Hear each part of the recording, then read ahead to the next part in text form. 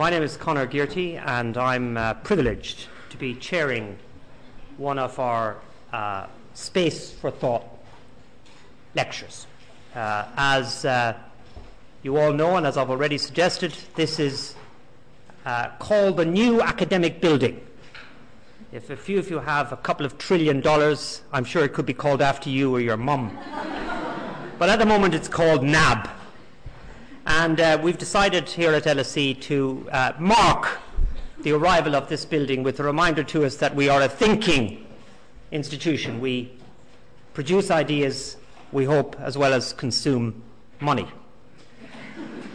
And as part of our commitment to thinking, we've had this fantastic and luxurious opportunity to write to the people we think to be the most distinguished thinkers from around the world and ask them to come to LSE. And it's a tribute to LSE and to their own open-mindedness, warmth and generosity that they have been able to say yes. And in particular, that tonight we have had a yes from Professor Catherine MacKinnon, who is the Elizabeth A. Long Professor of Law at the University of Michigan, who's done her BA degree at Smith, a JD at Yale, a PhD at Yale, and has taught at so many places it looks as though you're reviewing them for a book, because it's Yale, Chicago, Harvard, Osgood Hall, Stanford, Basel, Columbia, and Berlin. Berlin is more complicated than Berlin, but Berlin will do.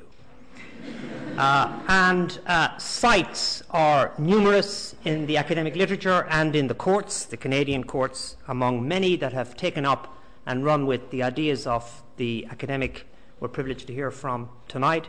And not surprisingly, given the work that Catherine MacKinnon has done. Books with titles such as Sex Equality, Towards a Feminist Theory of the State, Only Words, Women's Lives, Men's Laws, and Are Women Human?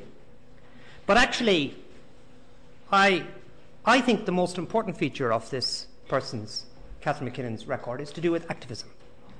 And I think what's remarkable is that not only have we here somebody who has engaged in absolute cutting-edge thinking about the way we perceive the world in which we live, but she's also actually put that into practice with a remarkable series of engagements which have not been warmly received by everybody, but which have changed the way we look at ourselves and the way we look at the world, including the establishment of legal actions for sexual harassment, the pushing for ordinances recognizing pornography as a civil rights violation.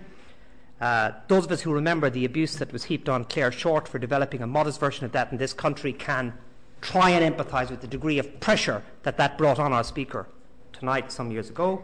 And more recently, but dramatically, the legal action which established rape as an act of genocide. So these are remarkable achievements which are not in the spare time of an academic, but which flow from the qualities that this academic brings to her professional life: activism and intellect.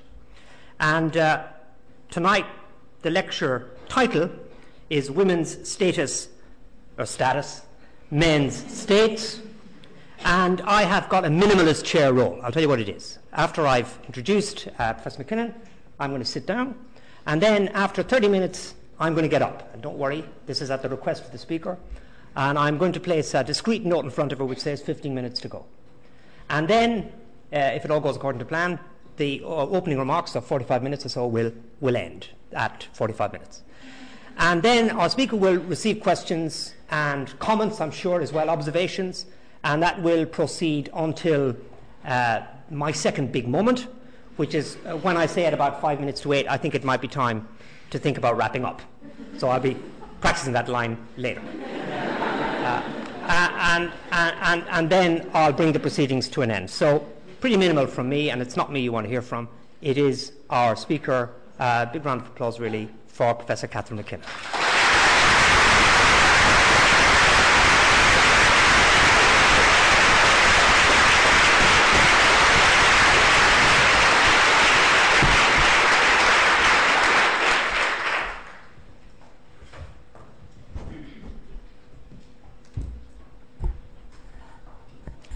Hello, everyone. It's wonderful to be here.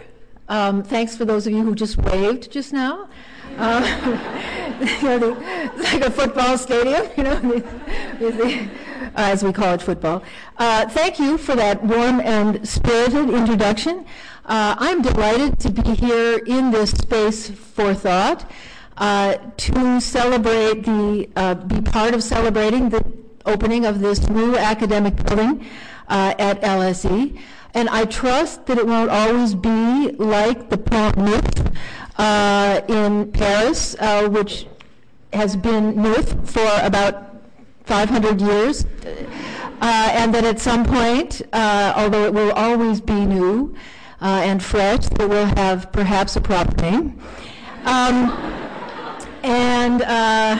It's beautiful to be in its space. I love it, and I love these colors. I think the gray and red are splendid. So I'm going to be exploring with you tonight a set of ideas about human rights law and international politics that will revolve around a set of themes, four to be specific, that cohere and cut across current developments in the international human rights of women. The examples I'll be drawing upon will also serve as while I'm giving you a bird's eye analytic overflight and perspective on the developments in women's international human rights, I'll also be illustrating a lot of work that I have participated in with others, much of it with my organization, Equality Now, which has one of our offices here in London. And being that many of these examples are things I've worked on, I am highly distractible by any of you to talk about details and give stories and so on. So you want to know anything about any of these things, as well as anything at all that I talk about, feel free to do that. Many of the instances I'll be drawing upon grew out of the Bosnian and Rwandan genocides and their unfolding reverberations throughout the international system.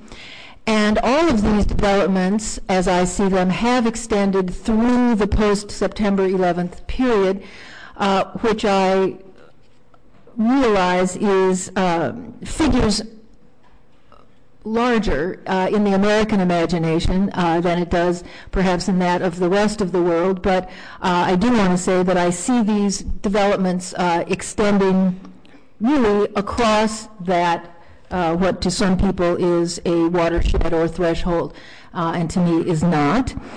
And I'll be proposing that the examples immediately that are admittedly selective will reveal a cutting edge of a new model of human rights in the making.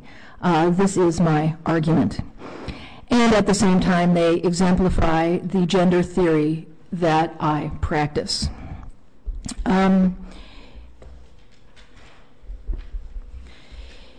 Okay, in the last 25 or 30 years, we have seen women's resistance to the denial of our humanity on a global scale. This denial of women's humanity has a double edge. One edge says that sex-specific violations are not commonly committed, and women have dedicated ourselves to exposing the commonness, the ordinariness, the normality of those violations, and thus overcoming that denial. And the other edge of this denial is that when violations are sex-specific, that they do not violate humanity. In other words, that women have no humanity that is violated when we are violated in sex-specific ways. And women have dedicated ourselves to overcoming that denial also. That is, in its affirmative form, that when women are violated as women, that it is actually our humanity that is violated.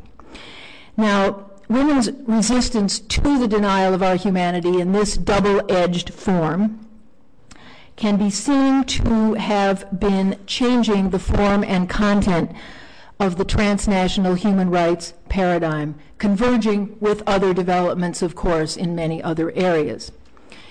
Now, there's a larger tide of which this is a wave, and that larger tide is overcoming denial of atrocities. This is a well-worn path to becoming human, as I call it. Now, the usual form of the denial of atrocities, in parallel to my initial analysis about the denial that women are overcoming, those two denials, the usual form of it is, just to put it in very simple terms, is that if it's really happening, it isn't so bad, and if it's really so bad, it isn't happening.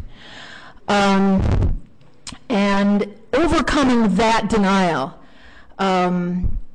is the path to becoming human in the world. And by becoming human, I take human as a normative social status, not an existential fact or something that can in any sense simply be taken for granted. With setbacks, I see women as precisely at the midpoint of this process of claiming full, complete, true human status. We are absolutely in the middle of this. And it's also a process that is changing human rights themselves. Of course, surely it's expanding them, but it's also beginning to make it a more honest term. That is, if you have a thing you call human, that even in its aspirational form, when broken down, applies in fact only to half of that group, it's a dishonest term, right? So it's beginning to become a more honest term. So my central question is going to be, tonight with you, what in gendered terms is the distinctive role of the international in women's still unequal status and treatment, in its actualities and in its possibilities? Now, here, I am assuming that the state is a male institution. And I mean this not only demographically, that is to say, it is largely and in general run by men, which is true, but not very interesting, I think, at least not to me ultimately. In other words, that you can learn things from head counting, but then the question is, what more does it mean? In other words, what more do you learn once you've done your demographic analysis and discovered the biology of the people who occupy the place? What else does it do to the place they occupy that is their simple biology? So I'm not going to be analyzing the state as male demographically, which, as I say, is boring, but and flat, as it were. But rather, I'm going to be analyzing it socially and politically. That is to say, not in terms of sex, but in terms of gender. And by this, that is analyzing the state as male. And this is a big deal to assume, it turns out. And it's amazing to say something that is so simple in your mind and then realize what it is you actually have to say to make that be real. I mean, to make that be true. What is it to say the state is male? And this is going to be a mouthful to which a lot of people, the content of which a lot of people have contributed, including my colleague Christine Chinkin of this faculty. Real depth of scholarship. All right, here's what I mean by something being male, anything being male. Something, the structures and actions of which are driven by an ideology predicated on an epistemic angle of vision with values, attitudes, and behaviors that go along with it, based on the concrete status location of the male sex in society, members of which, with variations, occupy a superior position in gender hierarchy. Now this, folks, is what I will mean by the term male. It produces, when the state is being in this way, what I call the state as male, meaning an institution centrally animated by what Kate Millett first called sexual politics. Now, male in this sense of male dominance, superior position in male hierarchy, I want to also flag as not an epithet. It is not name-calling, although it's a bit finger-pointy, we concede, nor is it simply trivially true. That is something that, you've said that now, but there is no second sentence. That's what something is that's just trivially true. Nor is the term about anything like political correctness. But I do think that people might be forgiven for not understanding in what sense this term is often being used. That is, it's a subtle analysis. It's complex. It is still largely under-theorized even at this point, and it's fundamental. That is, it challenges and changes how a great many things are understood if you look at institutions, and in this case the state, and I will be looking at law, which is already getting narrower, right? Institutions, the state is only one of many. The law is one operative institution in that. And so I will just talk about it a little more since we have a little space for thought here. Not everything men do is male in this systemic political analytic sense, that is, distinctively determined and marked by their membership in the dominant sex. Any more than everything middle-class people do is bourgeois, or everything white people do is marked by their whiteness, although actually it's damn close, or everything that children do is childish. Male, as I use it, means exhibiting or contributing to male dominance as a political system. Not everything men do is that, but everything that men do has to be that. Right? There is no inevitability to or necessity for things they do being that, and many things men do isn't that, although we could use more of that. Now, given that states are demonstrably male in a whole number of ways, and I argued this in a book published in 1989, so I'm feeling with all this white hair I can kind of draw on that. And, it's not an uncontroversial proposition, but I am assuming it, as I said. My question right now is, all right, given that states are demonstrably male in a whole set of ways, I will talk about these ways, is the international system a counterbalance to this? Or is the international system meta-male? That is, kicked up to a higher level, the same thing operating on a bigger plane. Now, if the state has a gender, so that the state, through its distinctive instrument, law, sees and treats women the way men in society see and treat women, which was the argument of my book, Toward a Feminist Theory of the State, that book. And the question is, does the international order, and here specifically international human rights law, confront and challenge this tendency, which is its general mission, that is to say, to confront and challenge tendencies to bias, particularly against groups of people, and toward noxious practices. That is its tendency to counterbalance when states do those things. That's what it's there for. Or does it reproduce, reinscribe, reinforce it at yet higher institutional levels? So put another way, even as international law and institutions exist to limit the power of individual states, which is what it's there for, it's its distinctive mandate in this world, my question is, does it also build upon, depend upon, and support the power of the state as such at the same time? Now, there's two prominent themes in existing international literature that connect interestingly with this question. I just want to flag these.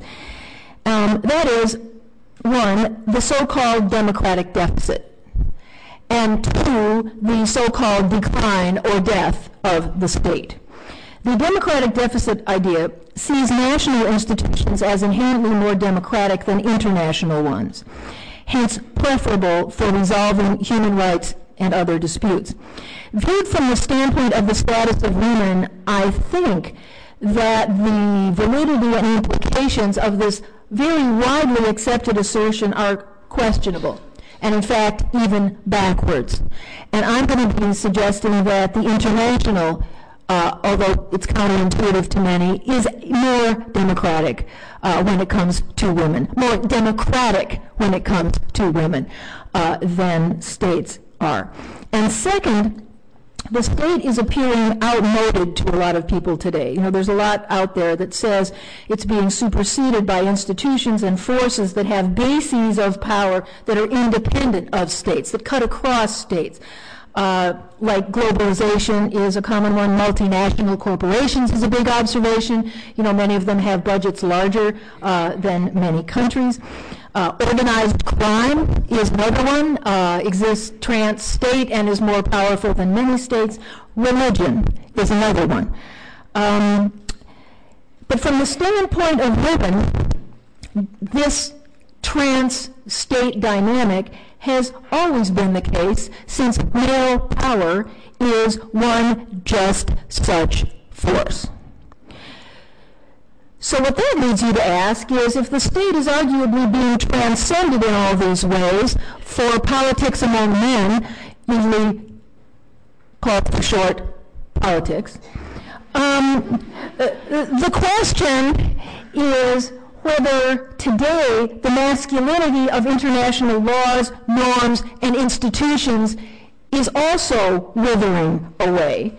Or is male dominance equally characteristic of, present in, and simply powerfully morphing itself into these transnational forms where it has been all along? In other words, all these things that now people see as transcending the state, religion, kind of male, organized crime, very male, multinational corporations, possibly even more male.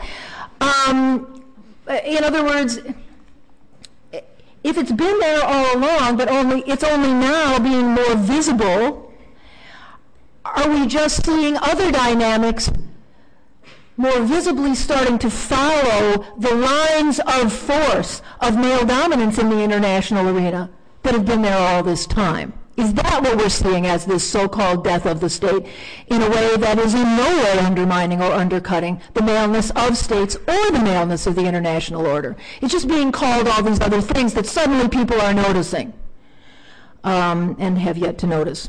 Masculinity. So both of these questions allow us to focus upon whether gender is a largely overlooked transnational force and dynamic, one both from the top down, ensuring male dominance over women, and of some men over other men around the world, which I claim as a dynamic in male dominance. You'll understand now this is a theory of politics. And at the same time, is it an overlooked transnational force and dynamic with women's emergence as a global force, as a group for itself? From the bottom up, challenging that dominance. So this is divided into 4 dimensions. And it's these dimensions, National Behavior 3 Law, I previously analyzed in gendered terms.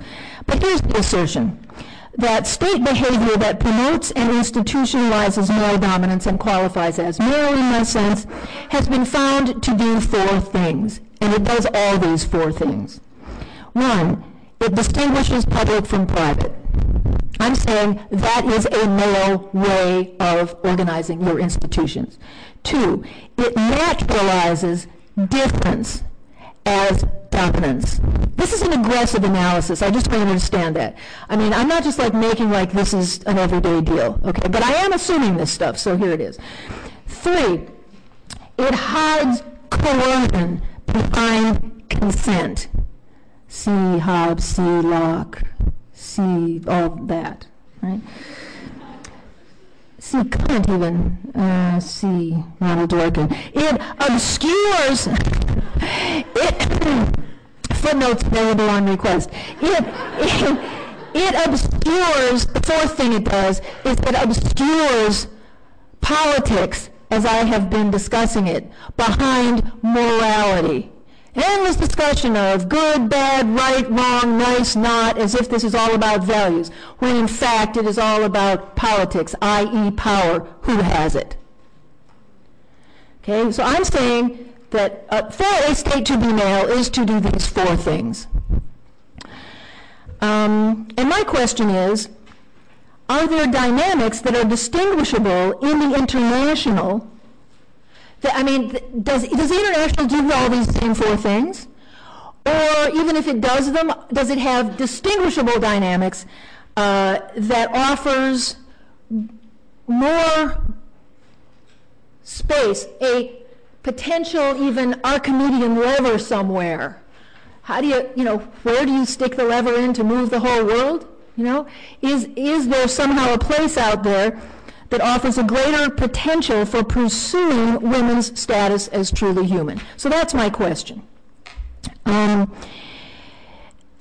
As to the public and private dimension, the international structure can be seen as a set of internesting boxes. And here, the work of Christine Chinkin with her colleague Hilary Charlesworth has been truly highly illuminating. Her Boundaries of International Law, you should look at it, if you haven't already. These internesting boxes, this is a gloss on some of that, defined by layers and layers and layers of distinction between public and private. These distinctions include things like the hierarchy of state over civil society, the state being the public, the guy, him, civil society being the softer, her, where women live, where all that women stuff takes place. You talk about you can talk about women's issues, and somehow forever, instead of seeing it as a critique of everything they all do, it gets seen as this is that women's stuff. And meantime, they go on doing what they do over here as if this wasn't happening, and we're talking about half the world in relation to the other half. Okay, so this is taking that on, all right? The relation of war and peace is another one.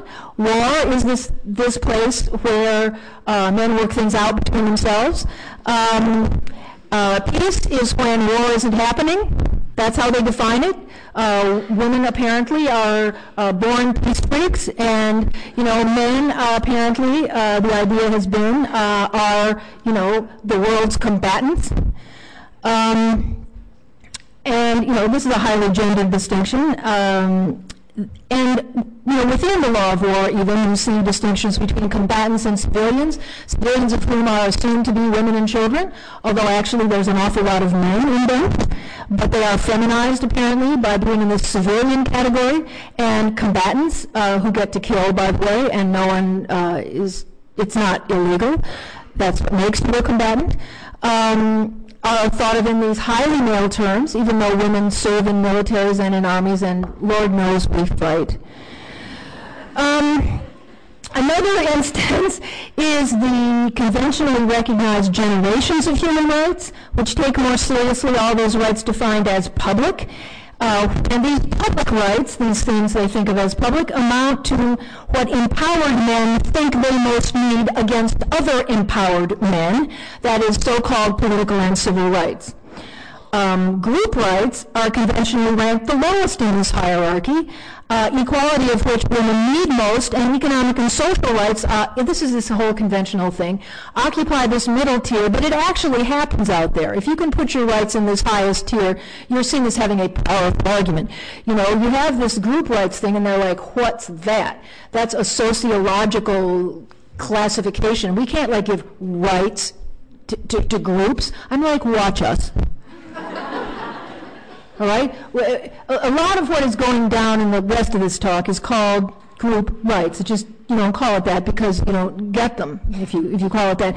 But notice, without the highest, without these rights, without group rights, without economic and social rights, your political and civil rights are virtually unexercisable by you. They are not meaningfully accessed. They aren't of any use much. You do need them, you have to have them, but it'll take you a couple hundred years, minimal.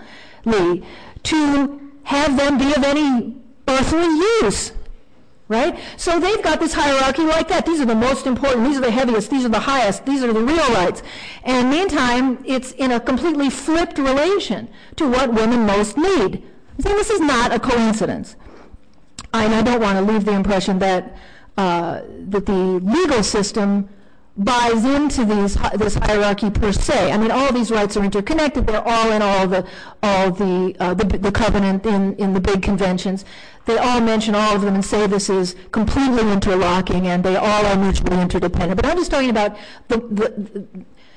what do we call in the U.S. the street rep of these words. I mean, which has to do with how they normally actually are played out and work out. And there is a hierarchy in the head of how that takes place. Okay, but it's in jurisdiction, and all this is about how I came to love jurisdiction. It's a really interesting subject, and it isn't just for lawyers. It's in jurisdiction, which revolves around the concept of sovereignty.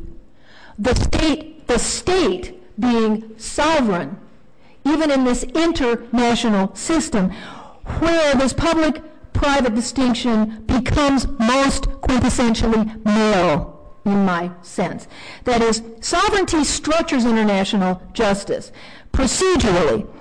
They call it procedural so that you don't see the substantive hand in it. Procedural is supposed to mean just technique, just a empty, neutral structure. Flee when people tell you this. It's reach for your wallet. I mean, make sure you have all your fingers when you shake hands with an empty procedure. These things are highly substantive. It's on the submerged principle is male power at home. That is the submerged substantive principle in this thing they call jurisdiction. What it does is prioritize, without making it possible even to see the hand this is the invisible jurisdictional hand, if you will, of male power at work.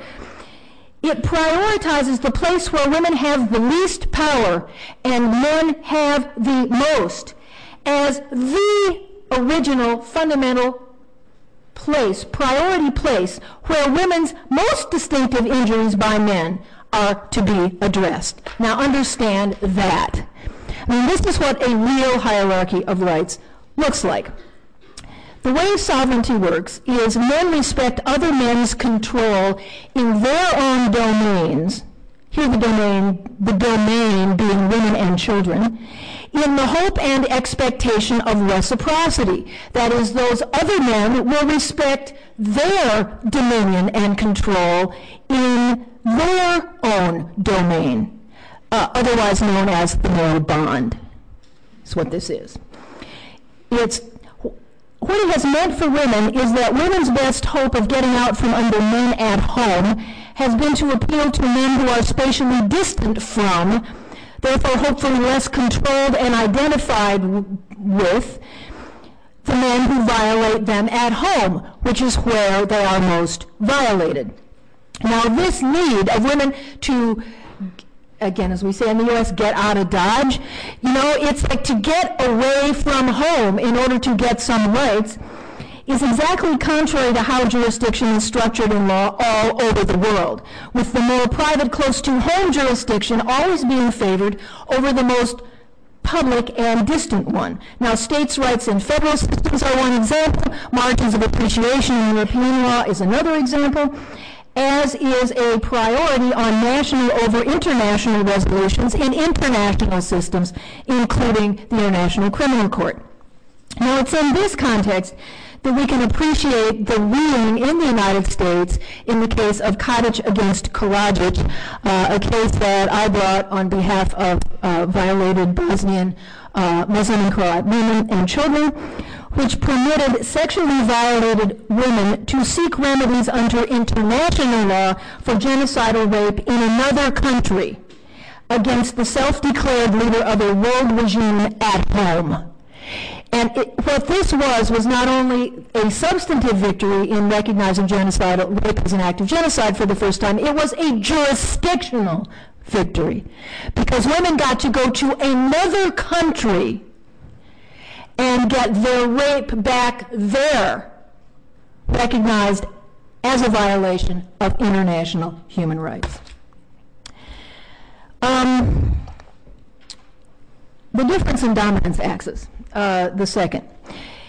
The equality law of most international intergovernmental institutions and regional systems, and most domestic legal systems other than Canada, continues to employ this purportedly neutral sameness and difference model. The Aristotelian likes alike, unlikes unlike model, which again in practice is not neutral at all. Far less does it produce equality. We've been working with this for about 2,000 years, and equality is something we do not have. But the recognition that hierarchical inequality is not based on difference, and that equality does not actually require sameness, that is, seeing the built-in limits of formal equality, otherwise known as real equality, priority level equality, the Western equality approach since Aristotle, and it's all over the international system, and it's all over the world, actually thanks to British colonialism. This rule is animating some international legal developments and legal changes in some countries under the aegis of a transnational influence. Within states, we can see real strides having been made in Canada and South Africa beyond this approach, and toward a substantive sex equality, that is, against gender hierarchy, not against biological difference. The former being the issue, the latter not. They are measuring laws and policies in a context that recognizes the reality of social subordination. We see it in India's equality thinking beginning to happen. We also see it in Sweden's de facto equality approach to prostitution, which decriminalizes prostituted people and strongly criminalizes not only pimps, but also, we call Johns, you call printers? The men who buy the women to use for sex? Yeah. Oh, wow, okay. But, two of the strongest examples of this that is substantive equality, are in the world, are regional instruments. That is the Convention of Belém do Pará, which is against violence against women, and the African Protocol on the Rights of Women. We also see it beginning to operate, this equality model, sometimes in the CEDAW Committee. And I think we can begin to say that that committee is coming to recognize that male dominance is the real name of the problem called discrimination against women, contrary to a whole set of and pull of state practices that operate as an undertow on that definition.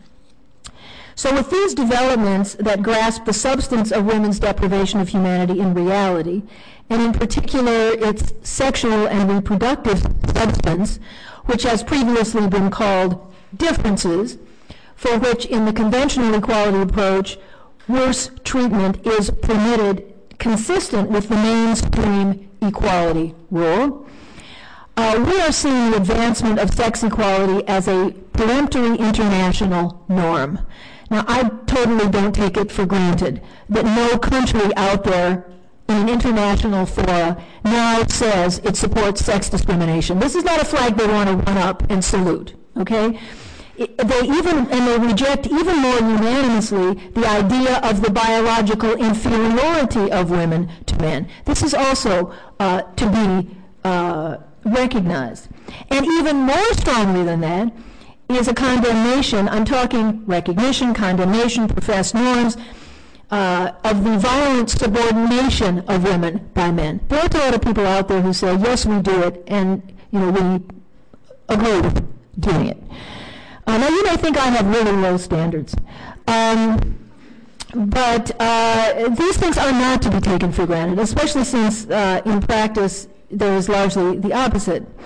We also see the international tribunals recognizing these issues, and we notice another interesting dynamic, and that is that the realities of sex inequality are often recognized under any rubric other than equality, sometimes in quite powerful ways in the international system. It's also true in Canada, by the way. We win case after case after case in Canada. They just don't want to call it equality, although sometimes they do.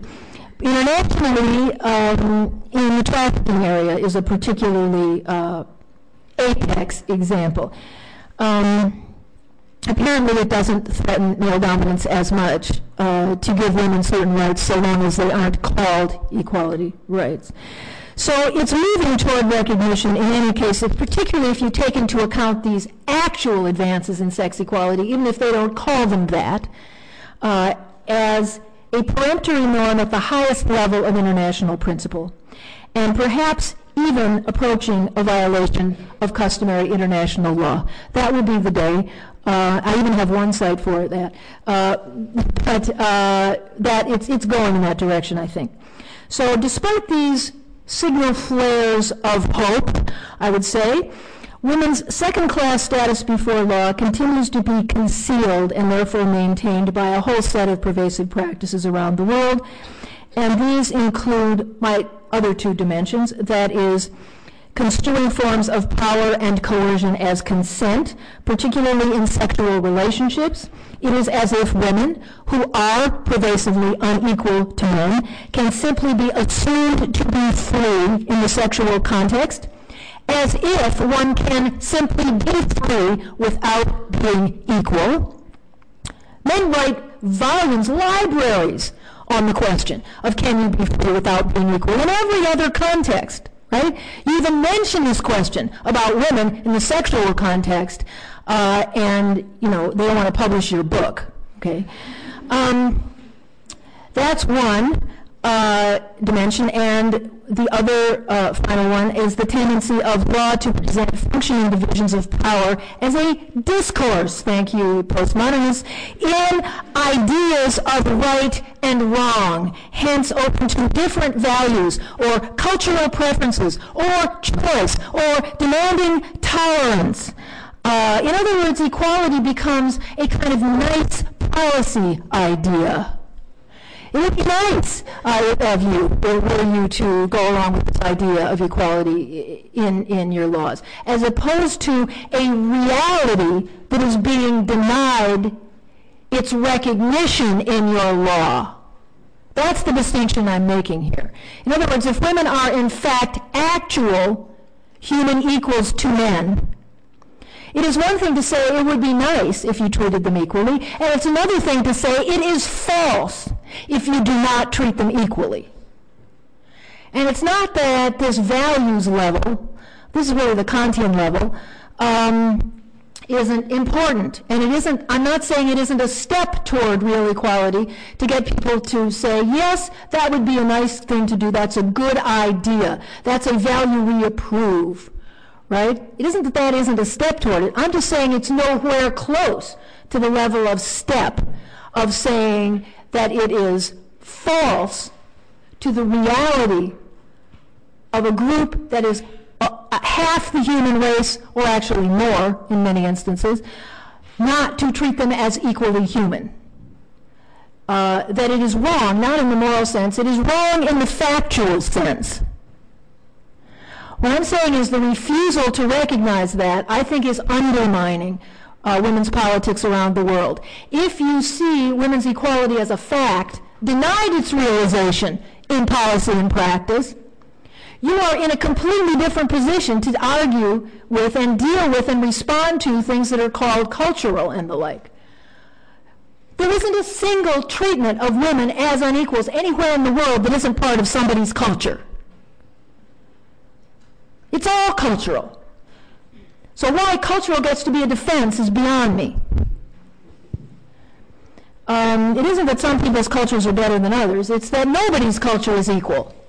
And, those of us who criticize all cultures as unequal are on a nice level ground to criticize them all, having spent, many years criticizing our own,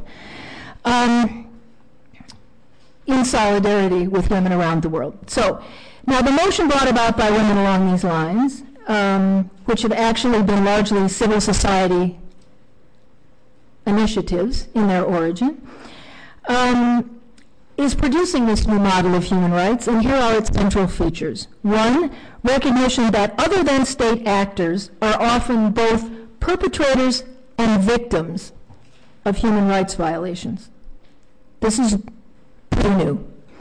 Two, that injuries to one's humanity are often group-based, even when the individual is harmed. That is, sex discrimination is called a, quote, individual right. It's not. It's a collective right embodied in a person. You're not a woman individually, quite honestly. You're a woman as a member of a group. And that group is made up of individuals, each with all our particularities. All of our particularities. That is what it is to be a woman. To embody multiple particularities in the social status position assigned to the female sex. Okay. Three, that civil society, not only the state, is part of the problem, and therefore must be part of the solution. That is the third element of this model. And fourth, that civil remedies can be more transformative, hence restorative, than standard criminal approaches. As opposed to the view, for instance, that deprivation of liberty, i.e. criminal incarceration, is what a serious system does to acts it takes seriously, which I regard as the male view. It isn't that I think they shouldn't be locked up.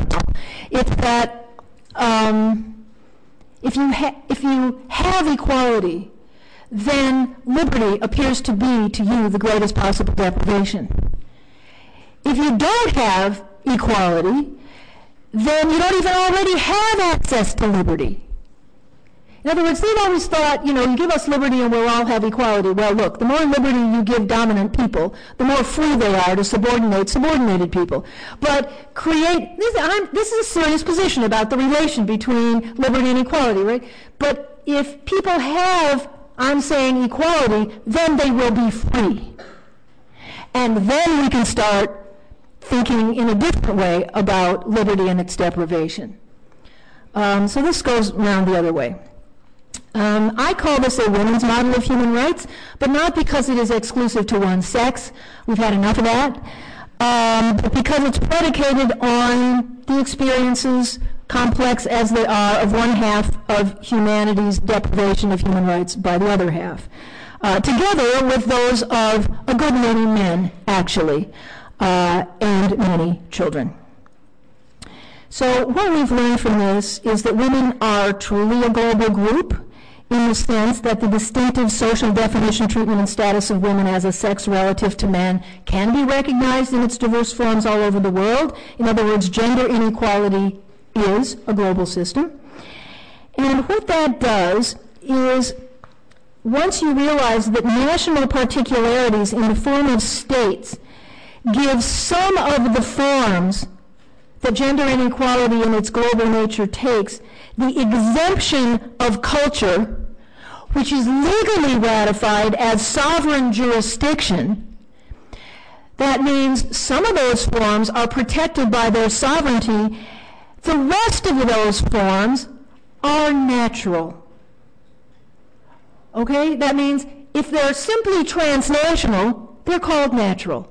And if they're specific to a certain culture, they're called particular and cultural. You realize this is how you protect those things that apply to all women as well as those things to apply to each and every and only some women. It renders every form of oppression known to woman as either a cultural universal or a cultural particularity.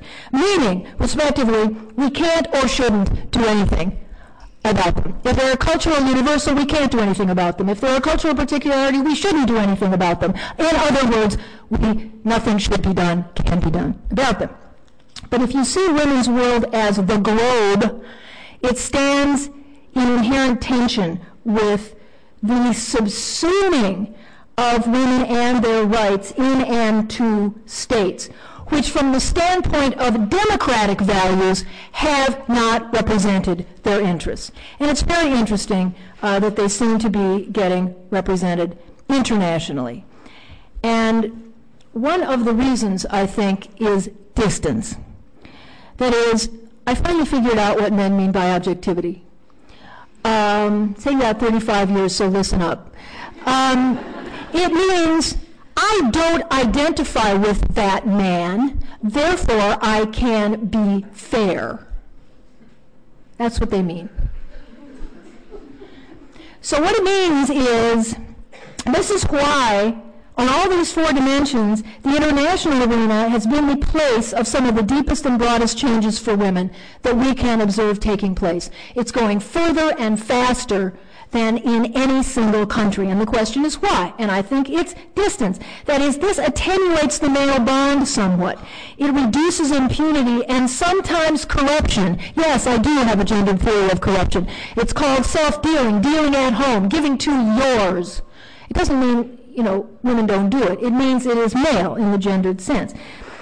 And I think, too, I'd like to point out that it has been women's insistence on institutionalizing address specifically to violence against women that has made women's resistance to their status and treatment the cutting edge of change in international human rights around the turn of the 21st century.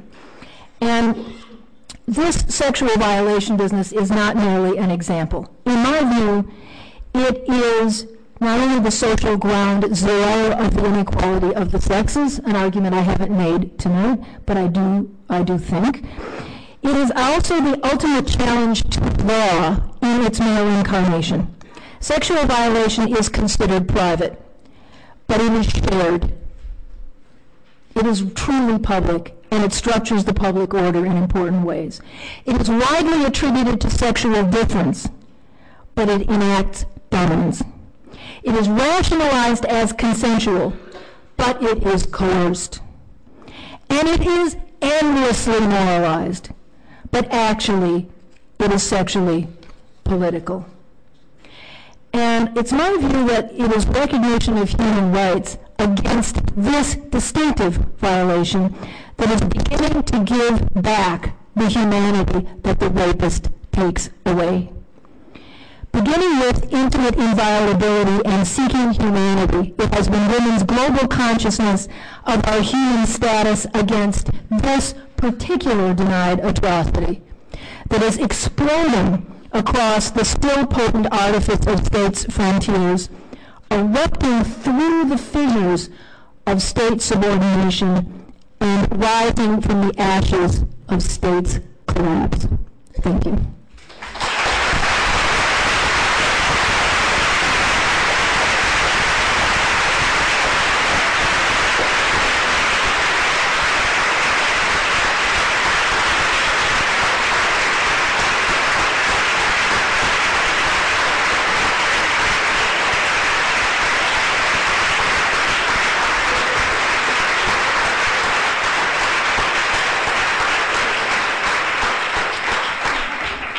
Thank you so much, and thank you for being such a, as we say in the practice of law, live bench.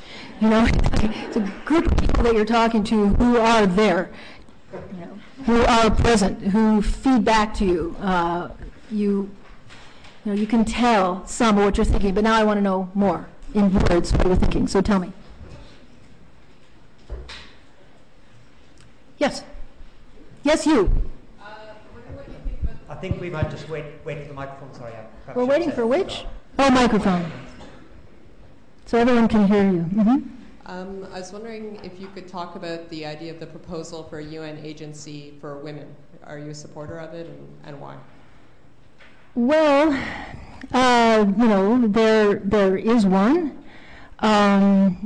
There's the CEDAW committee. The Convention on the Elimination of All Forms of Discrimination Against Women has its own, etc. And it has been moving increasingly centrally into the UN system, including now physically. So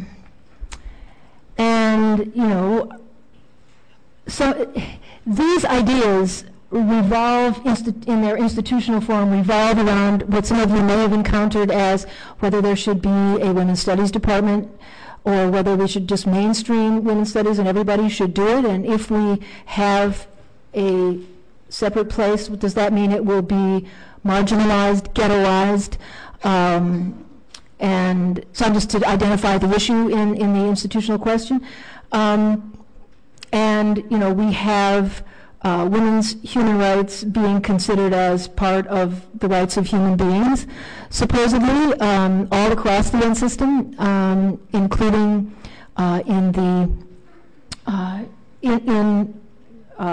and then we also see a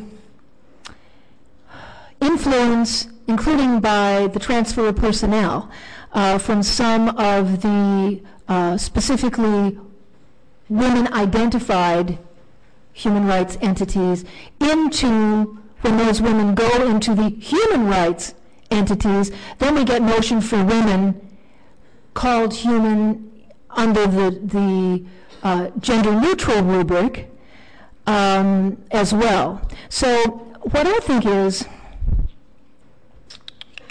you know, that it's a complicated question, but I think myself that whenever there is something with dignity that women can own, a piece of ground that is called ours, that it's good to have. We should take that. I see them as power bases, not ghettos, but you have to fight that. But at least you have a place to stand to fight from. This may be, you know, some people may regard this as antiquated. In other words, now we can, you know, move into the mainstream, and we have mainstreaming and so on. But you know what mainstreaming so often means? It means, you know, now we're so beyond all these problems that we can have a man running the Women's Rights Office. I mean, it's not that you can't, right? Of course you can, and some, you know, a person can be powerful and excellent and get much done under those circumstances, but there are an awful lot of qualified women for those as well. And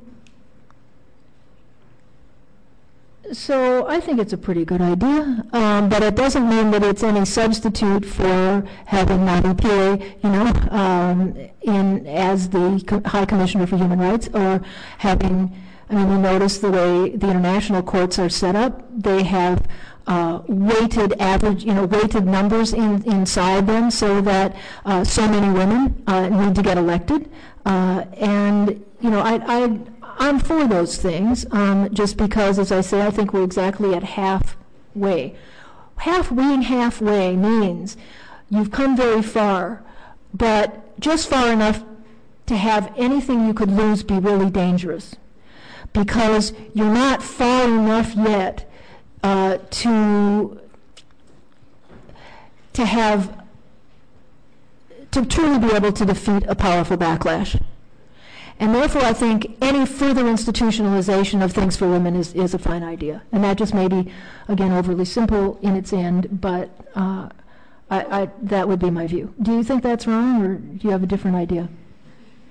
No, I was just interested because I couldn't parse from what you were saying earlier what your opinion of it would be. Yeah, no, you couldn't have. I took no position on things of that nature. Yeah, but I do think that, although it's, you know, it's by no means obvious, and it's, you know, it's a good insight, and it's a question that requires real subtlety in thinking it through.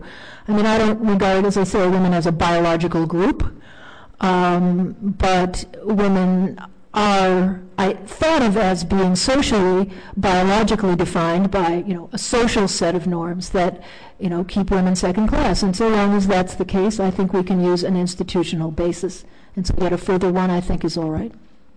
So long as it doesn't, you know, everyone remembers that, I mean, there's plenty of women out there who don't want to be identified with women's issues anyway. And, you know, it's important that those women, as well as some who do, go out there and be everybody instead of the woman's woman, you know. And that will happen because women are ambitious. Women know what real success looks like. It looks like being in a position that is a male position, right? So, you know, there will be women who will continue to do that, and they have to and need to. You know, I just want some of them for us as well. But I don't want all of the women's women to go in the women's thing and all the men's women to go in the men's things.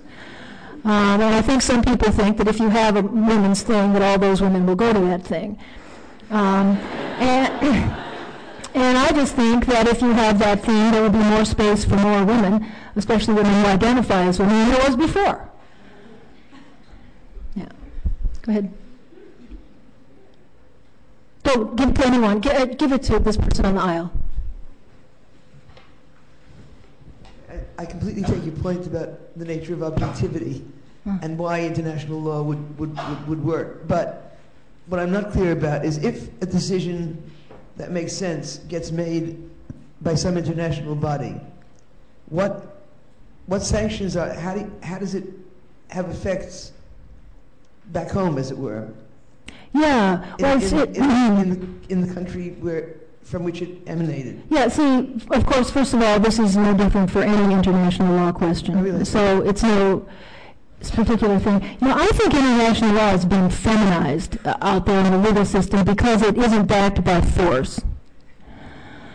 And so everyone wants to know, international what? It's like, how is this stuff real? I mean, if you don't have an army, how does this, matter?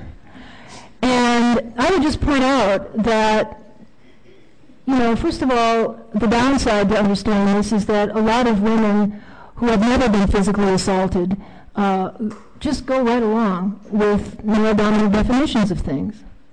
So they were never forced. It just was that way. So apparently there's force in things other than physical. There are other forms of force than physical. This happens in, the way rape happens too all the time and isn't recognized as force. So there's that. And the other upside is that most international law decisions are respected around the world by states, even though, other than actually the U.S. But most governments are good international citizens, instead of thinking they are the world, like the U.S. does, and they go along with international decisions, so they comply with them. It appears men don't want to look bad to other men, you see, and and calling them up on the carpet in front of other men has more potential than you would think it has. Yeah, it's kind of cool. And not to be overlooked as a form of power, as something to be used. But the other thing I would just point out is that nobody ever asks this question about domestic laws. We've had laws that say equality for decades, and we do not have it. So who's enforcing these laws? What's with this law thing? How come everybody acts like if you have a law, then that's really going to make something be real in a different way? Well, they're not being enforced. We have a thing in the United States called the Mann Act, M-A-N-N, and it's about transportation of people across state lines. That's to get their jurisdictional thing in there, for prostitution. I don't know, but apparently never I've asked people. There isn't a memo that goes out from Washington that says, do not enforce the Mann Act. But they do not. They just don't. They just decided it's low priority. I call this like the dead letter dynamic. I mean, they've made it a non-existent law. Why doesn't anybody say, who's going to enforce this law? Where is that discussion domestically? Where is the discussion domestically about all the laws that we have, including in countries, they act like this is about failed states and corrupt regimes. That's why they can pass these big international things, because they're not going to do it. It's just going to make them look good. And in the United States, this is how it goes in the U.S. We can't pass these things because, see, we actually do the laws we have. And I'm like, oh, do we? Do we? I mean, we mandate equal integrated education on the basis of race in the United States. We do not have it. Right? We mandate equal pay for equal work. We absolutely do not have it. And sometimes there's nice technical reasons why they've interpreted these laws out of existence. But that's a better day than the day where they just never do anything with these laws. So they're not doing anything with a lot of them domestically either. So let's not ask, when you look at the international system and go, where's your army? Why should we take this stuff seriously? There's no force behind this. Act as though domestically everything that is law is actually happening, even though there is force behind it, because it isn't happening. So I think that, there's something bigger than force. Enforcement matters. I don't want to act like it doesn't. It does. But there's something bigger than that. It's called legitimacy. It's called making people think that there really is something wrong with the way they're doing things. And, bringing something to bear on them that gets them to see that they just can't keep doing the way they've been doing. We're watching you. You're a sex bigot. You look bad. That can be as powerful or more so, than if you don't do it like this, we will invade. But they worked that system out from 6 ways to Christmas. They know how to keep you from invading. What they haven't figured out is how to keep themselves from looking bad from us. And I think it's a real form of power that we have.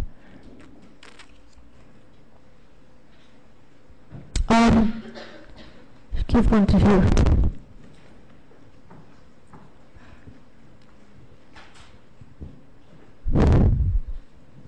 Thank you. It's really good to have a women's woman. So welcome. Quite the distinction. I probably should now cringe at that and say and take back the real American or something. But I'm so happy to be here in real America. This is an identification thing. Anybody's welcome to buy into it. That I'm talking about here. Go ahead. Well, you see, my question is about Palin. I wanted to ask you what kind of a woman you think she is. The question is what? What kind of a woman do you think Sarah Palin is? One with a lot of growth potential.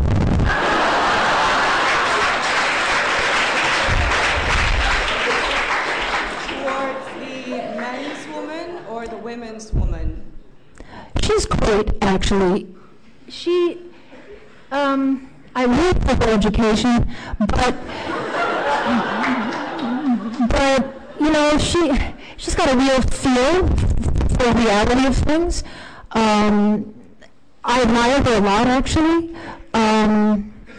She's actually warm. She actually connects with people. I've never seen this in a president of the United States before. We've never seen it. We've seen, brilliant, fabulous, competent women, like Hillary Clinton, for instance, but who actually are warm, but not who connect the way she does. And it isn't just because, she's not, she's not doing trailer trash connection. She's not sort of, do not underestimate this. This woman is talented, she's gifted, and I'm not just saying, therefore she's dangerous. I also just am hating the way misogyny is mobilizing to go after this woman. I can't stand it, and, the liberals are high on that list. So I think she's phenomenal, is the truth.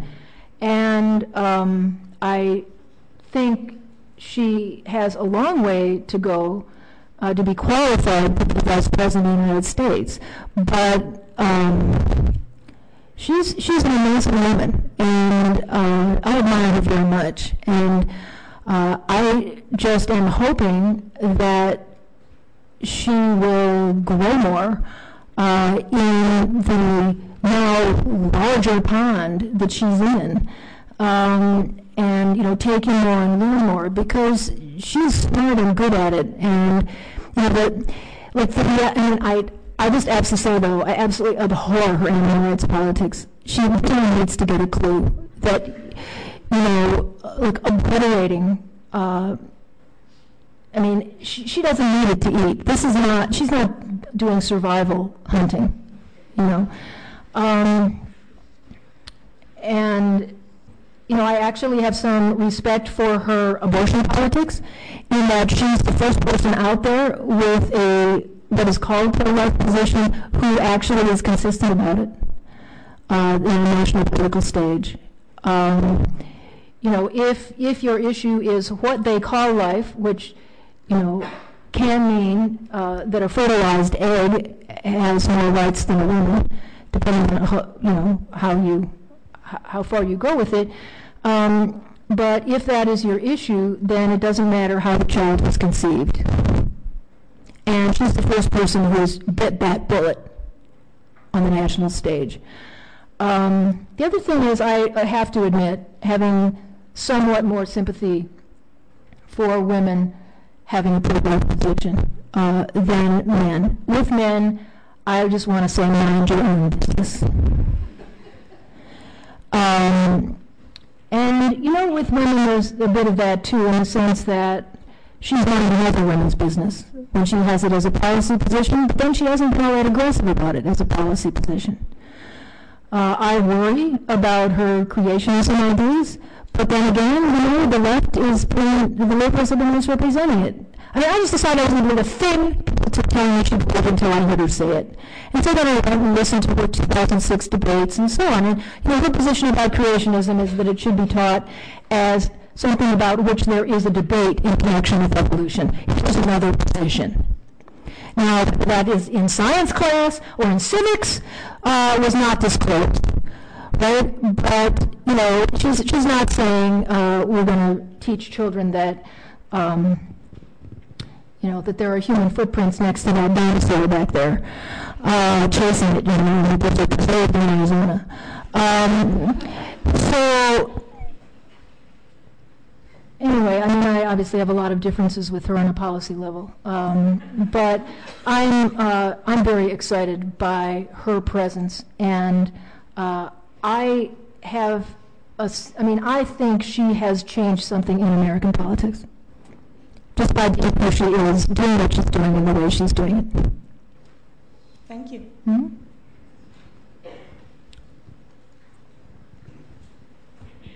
She also, by the way, goes around respecting other women. She respected Geraldine Fowler and Hillary Clinton. She got paid for it, and she stood there and smiled. She said it, she made it, she didn't take it back. She talks about other countries in kind of weird ways, and then she says, it's like, they hate America, they don't like this, they don't like that, they don't like our women's rights. We have a national, women running for vice president, they're saying, they don't like our women's rights. It's like, this is good. This is fun. Don't let her win, but it's fine.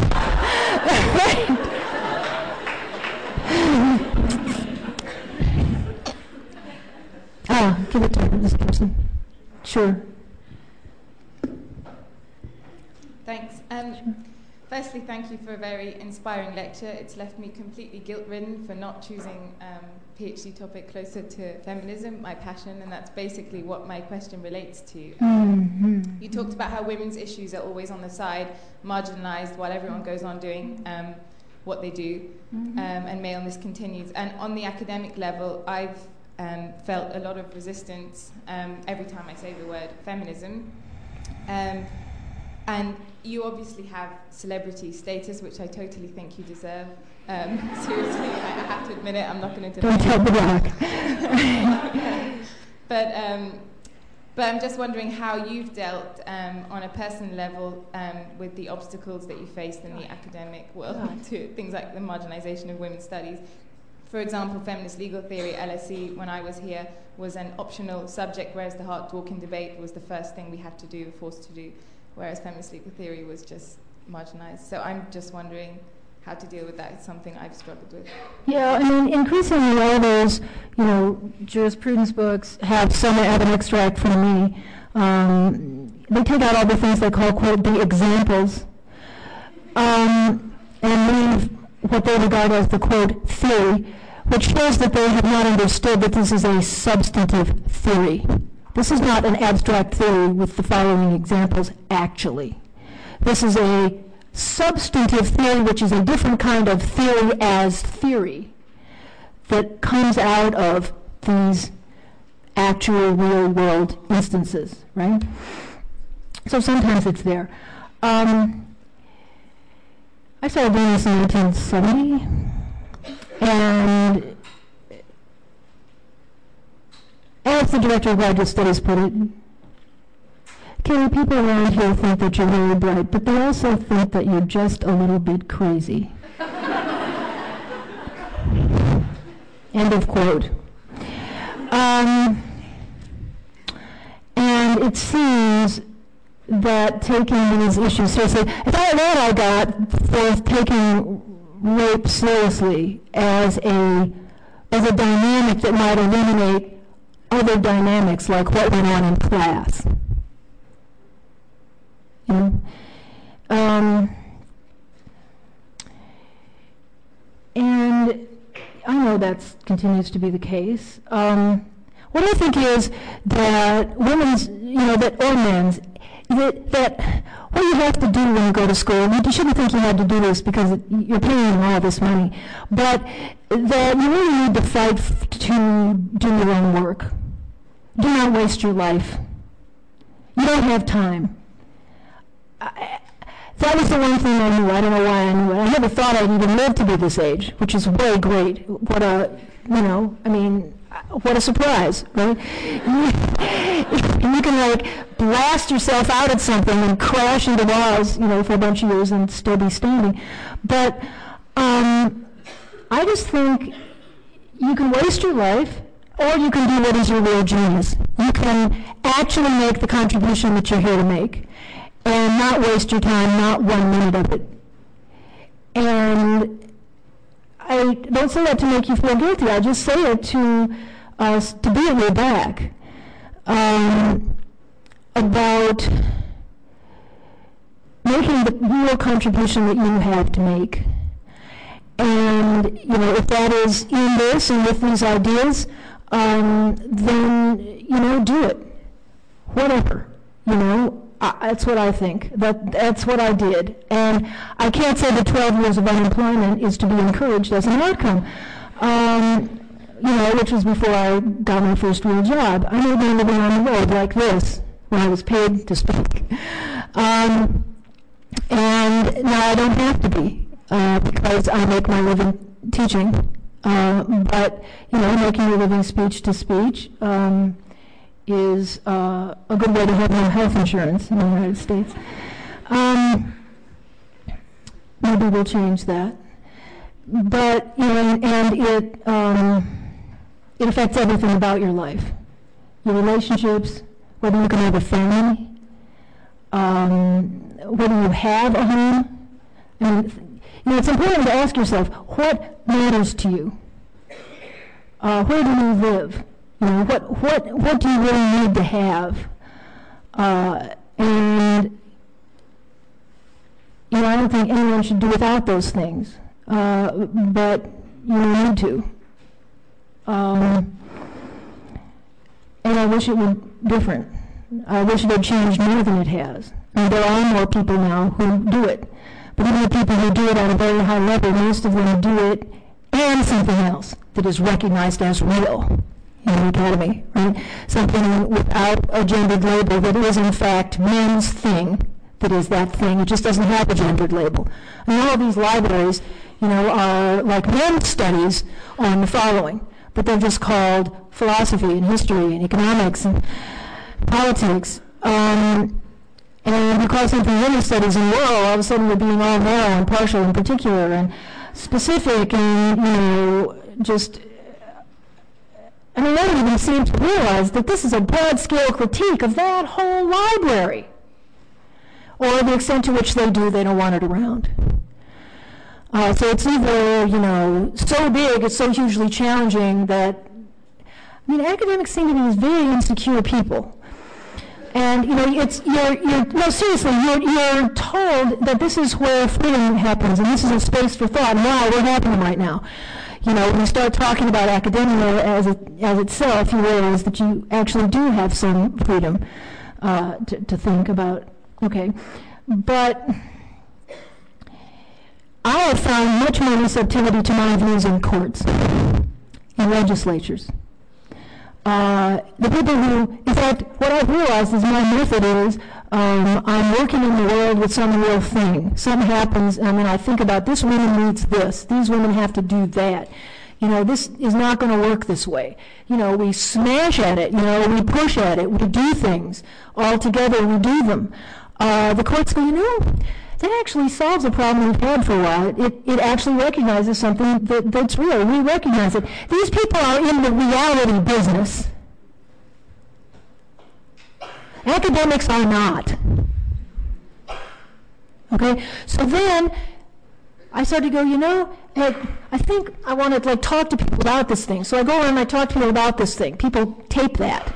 They send me the tape. I write it down. I go, this looks like something written. So I write, that's that. Feminism Unmodified are all those talks I gave in the world when I had no job. And somebody taped. Put footnotes on it, they'll publish it. And then also they can't mess it up because you say, hey, look, this is a talk I gave, see? You can't, change it all around. It was given this way, and I'm publishing this speech. That's what you accept this, that is what you're publishing. And then they can't go and, make it sound like no human ever said it or anybody, when they read it, can't hear someone talking, right? So, that is just a methodology that I developed, and then you publish those things, and then all of a sudden you discover, 15, 20 years later, when somebody does the data, that is, one of the most widely cited books in the English language on a legal subject. It's good Lord, who would have ever thought? The way you were treated, you never would have believed it. And as a matter of fact, the article that I published that is the basis for Total Feminist Theory of the State, the year it was published was the most highly cited article in the legal literature. And not just because everybody was saying, this is trash and citing it once and writing it off. That wasn't what it was. And, I had no job. I had no job for another 8, 10 years. It's because, nobody knew that it was the most widely cited article in the legal literature that year because the librarians hadn't gotten around to doing this thing I call cytology.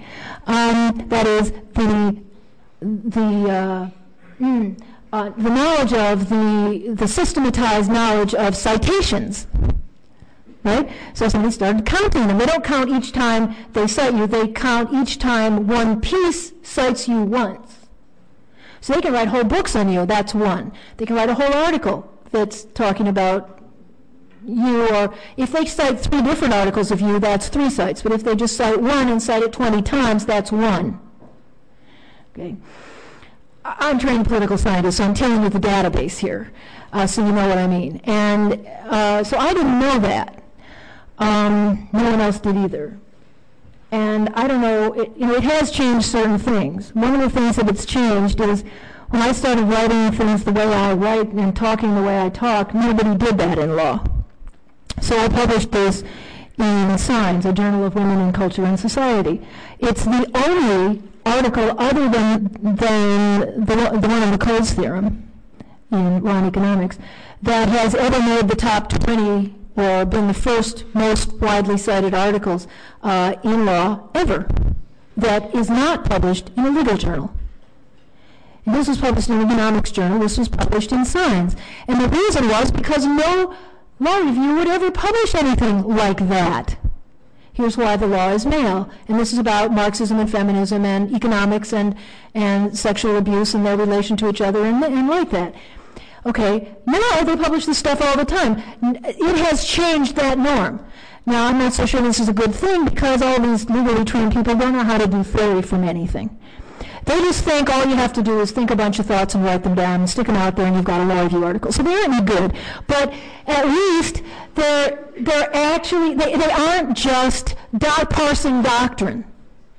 I don't know if many of you read law review articles. They're execrable. Not only do they not say anything, they're intellectually horrible. They don't know what they're doing intellectually. It's like law isn't a field, I'm sorry to say.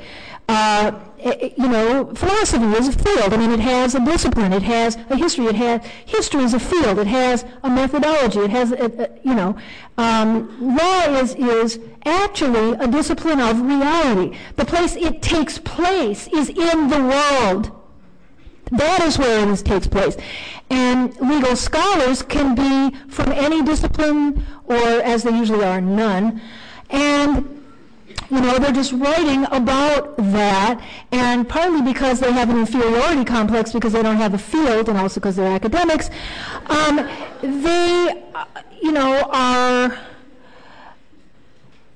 trying to sort of act as though they have a theory of something, or draw on some other discipline, and in which case often the scholarship is better. Like legal history is really quite good because the people are trained historians. They have a discipline. But what they don't do is embrace law as a discipline of reality. Academics in law, at least in my observation, on the whole, although this is less true of international legal academics, are on a flight from reality. They want to get as far away from it as possible, hence postmodernism. I mean, they are in love with it because it is about this sort of endless, dead-ended echo chamber, hall of mirrors of denial, of reality, in which these ideas just bounce back and forth inside this thing. It's as if writing about law as a text, it's as if it's a novel. Well, it isn't. She's real. It's real. It's different. I feel like go write about novels. I mean, even novels actually have more reality than the postmodern theorists give them credit for.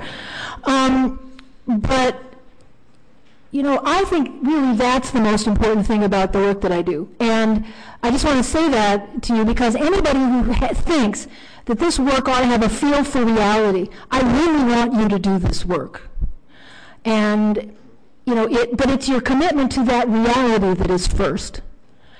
And, legal academics who read this work know you didn't write it for them. That's their biggest problem.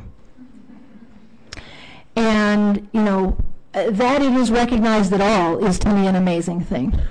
But, if your first commitment is to community and to change and to reality, and as I say, law is a discipline of reality. It lives there. This is not out there. This is in here. This is real, right? That's why there will be people out there in the world who will want to hear from you and who will take your embrace of reality seriously. And then if you want to, after that, call it an idea, you can. And you'll have something to say. We've drifted past 8 o'clock. Have we? I did promise that we'd be finished at 8. I wonder whether we could take a quick question and a very quick answer. Okay, that was a long answer. But I wasn't suggesting it was a long answer. No, it was.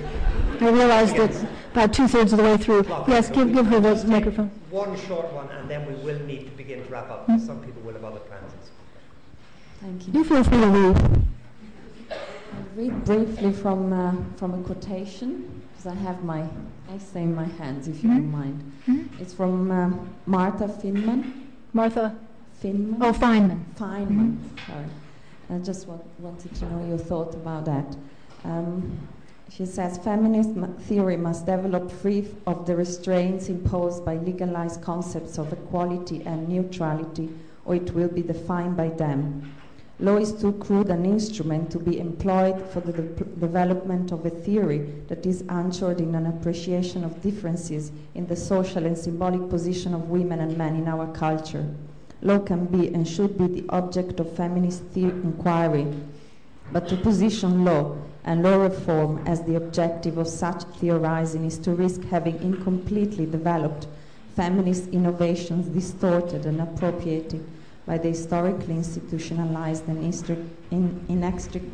inextricable dictates by the law. And similarly, the Italian Milan Women Collective, if you've heard of sexual difference, I will ask. Yeah, I have a similar position about law, so just your... Yeah, I disagree with that, and I disagree with the differences approach to it. Sameness and difference is the Aristotelian distinction. It seems to be, what it's trying to do, I have a lot of sympathy with the approach. It's trying to say that women should not be punished for our differences, that we should be validated and respected.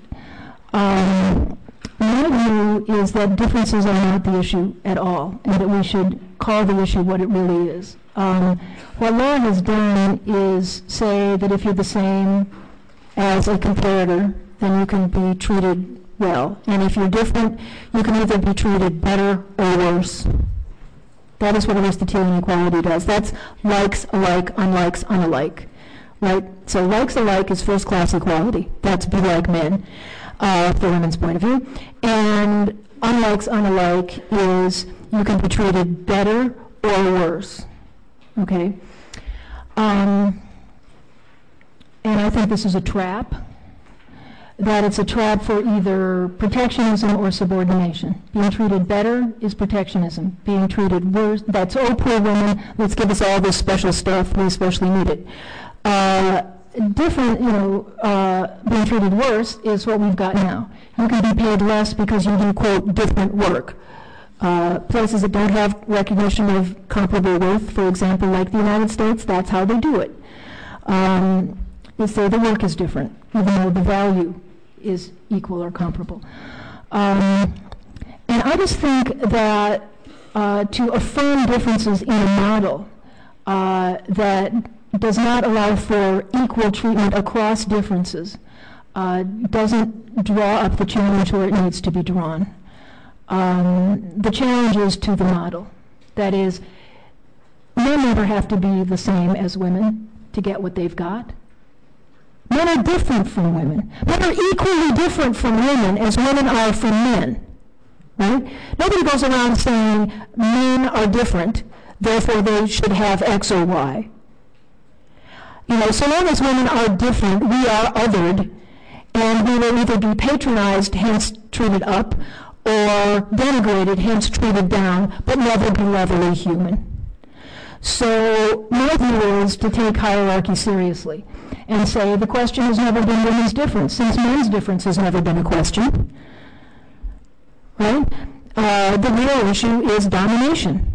It's dominance and subordination. In other words, it's not Aristotle's level line unequally divided, so men have this much and women only have this much. It looks like this. It's a ladder. It's a hierarchy. That's what I mean by top-down gender hierarchy.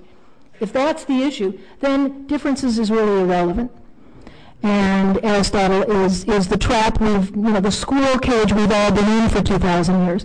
And it's time for someone to recognize that it's wrong. It will never get us equality. Never. It hasn't and it won't. And Canada knows that. And so does South Africa. So. That few remarks about Aristotle might be a lovely way in which to draw this to a conclusion. I'm glad that you noticed right at the start and were complimentary about the audience, because one of the things we're proudest about here is the intensity of listening. Mm-hmm. Absolutely so. It's beautiful. And also afterwards the quality of the questions. And yet again, folks, you have excelled yourself and made this a space for articulate thought. But of course I want you to, for the last time this evening, and I feel in a serious, non-cliched way, we could have talked for very much longer, but I want you to express your appreciation for Catherine McKinnon, who came here, a long distance. I mean, all the usual things are true. Tired, coming in here, doesn't have to be here. I mean, somebody called you a celebrity.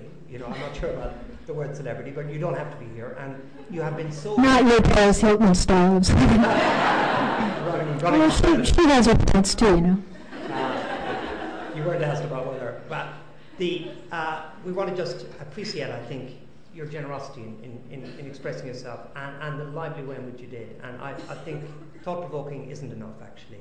Extraordinarily exciting hour and a half. So can you please thank Catherine McKinnon for the last minute.